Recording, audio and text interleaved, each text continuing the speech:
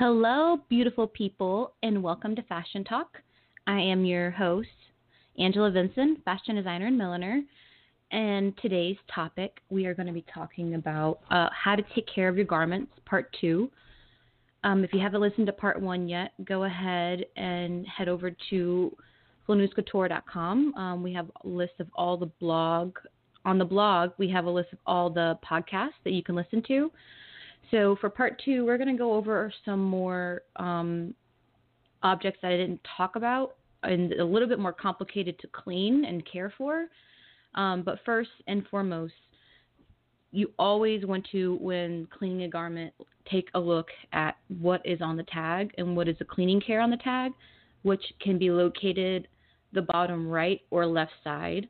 And sometimes it's even attached to the regular tag where the sizing is up at the top of the collar. So you want to always take a look at what they say to do and see, because normally they might say dry clean.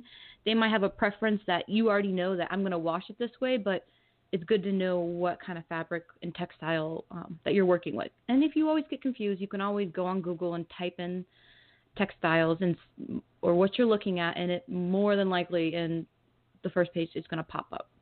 So to start, leather cleaning. So there is actually, I touched on, you can have a kit that you buy where you can clean your leather, repropose it, seal it. That's a pretty basic kit. That's for, everyday wear and tear. But if you're looking to clean some leather or take care of leather shoes, leather handbag, or non-leather, most non-leather this will work with too, because it is fake. It's not real. It is plastic. So you're going to have to make your own warm solution. You're going to need dish soap, one preferably with no fragrance. That way it doesn't taint your leather or make it smell weird or any type of chemicals you want to stay away from. So dish soap, you want a cloth, and basically you're going to have that warmed up. Even if you need to pop that in the microwave, just do that because that's going to help get that stain off, or you have a pen mark on your shoes. I've done this multiple times. When I was a visual operations for Tory Burch, I cleaned a lot of leather pen marks, and you basically dip the cloth in. You're going to wipe away sometimes, depending on what the mark is. Other times, you're going to have to go in a circular motion at first to get up whatever got into the pores. And that's why the warm water is going to help. You're almost like massaging it, because leather is, from animals, so you're going to be massaging it and you're going to get it off. Then you're going to dry it and leave it be. After that, you're going to have to obviously reseal it. If you have your sealer, like I said, you can, on the other podcast, you can always find cheap kits online on Amazon. I always grab one from Michael Kors because I don't buy their purses, but they have a bigger volume size. So for $10, I get 3 huge recovery, replenish, and sealer. So Coach has one, Kate Spade has one, every company has one, but I liked Michael Kors just because it was a bigger volume, and I use quite a bit to maintain my shoes and my husband's shoes. So sneakers, moving on, I said last time you can use, Comet or Soft Scrub. If you don't want to use that, you can also use a mild liquid detergent. That could be laundry, that could be dish soap. You're going to need also that in warm water, and you're going to want to, might even purchase, I would say I have one, a sponge or a brush that you just use for your shoes to get off the crud before you get in there and really make them look clean. So it's okay if the soles of the shoes are rubber, it's okay to soak them for a minute or two and then go at your tennis shoes, or if you have boots. And also if you have boots, caring for shoes, moving on from sneakers, now going to boots. We all know we have these boots that at the bottom of the heel, there's layers, and they kind of over time, 6 months, 3 months, it fades. Now there's a way to fix this. Sharpie. I have a big Sharpie, literally with my black boots. If I get scuffs, if something browns more, I clean it and then I Sharpie it and then I seal it. You could use, if you're more advanced than me, I don't like to deal with shoe dye. You can re-dye your shoes, have brown dye, black dye. In New Orleans, where I'm from, I actually have a guy that I literally give all my shoes to, and he's like a master. I could never do what he does, but he is awesome. Okay, and we are going to take a brief pause. We have a sponsored post here from Flanus Couture and Millinery. You guys need Kentucky Derby hats or looking to go to a fun virtual party May 1st for First Friday Highlandtown in Baltimore Art Walk. You can watch the Kentucky Derby pre-party, and that's going to be May 1st. We have a time slot of 30 minutes. That will be posted on Facebook Live, so check that out. All right, guys. So we're going to be moving into how to care for your hats. And a lot of people have asked me this because I make hats for a living. And there's a lot of different ways to care for hats. And you can find some stuff online. But the number one thing I get asked all the time is, how do I get sweat stains out?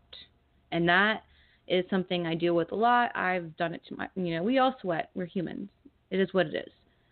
So basically, there is a mixture, it's homemade, that you can do yourself, and you're going to be using half a teaspoon of hydroperoxide and half a teaspoon of warm water. You're going to mix that together. Then you can take a toothbrush, or I actually use the bigger cotton swabs, or even if you have throwaway makeup applicators, I use that on the inside of the brim, and I'll sit there and almost you're cleaning it, spot cleaning it. And you're going to do it lightly, let it dry. You might have to do it more than once to get all of it out. That's okay. It depends on how heavily the sweat is. Depending on if you're dealing with a white hat or a colored hat, just be very careful that you don't saturate the entire fabric. You don't want to drown it because it might actually do some discoloration. What also you can do with straw is, some people, they try to wash in the washing machine. I would highly recommend to not do that. If you really want to clean your straw, you're a little bit more on the germs, your germaphobe side, and you want to be a little bit cleanlier. You can take a bottle of water with a little bit of detergent in it, mild detergent, spray it on top of the straw, have a wet rag, and just basically wipe it down. And, let it sit outside. You can use a hairdryer. You don't want to, wet the entire hat down, because that's going to really mess with the shape. Felt hats. Men, women, felt hats, it's always good to have a felt brush. And depending on what color your felt is or your wool is, you want to have a dark colored or a light colored brush, because if you take the wrong brush and brush it on the wrong stuff, it will literally mess up an entire hat. So having its own brush is like our hair. So dark with dark, white with white, and you'll keep it pretty easy. And I have a few and it's worth it, because you can, if you're on the fly, like if you have cats, dogs, you're around animals a lot, you can actually use sometimes packing tape if you have to just spot clean and cut strips, and sometimes that can get cat and dog hair off. Or if you have a lint roller, you can use that as well. Just make sure what you're using it on doesn't pull up the textile. And the next one we are going to talk on is face mask. And just talking on this because we are all stuck at home, we have to wear face masks. How to clean for your face mask. Depending on what your face mask is made out of, cotton, the ones I'm making for my company are a silk polyester or a silk or a chiffon, which can be washed in warm water. Most of these are going to be washed in warm or cold water. You're going to want to have mild detergent. If you want to use antibacterial soap, that's what I do with my face mask, is I use antibacterial soap that has no fragrance, no dyes, no perfumes.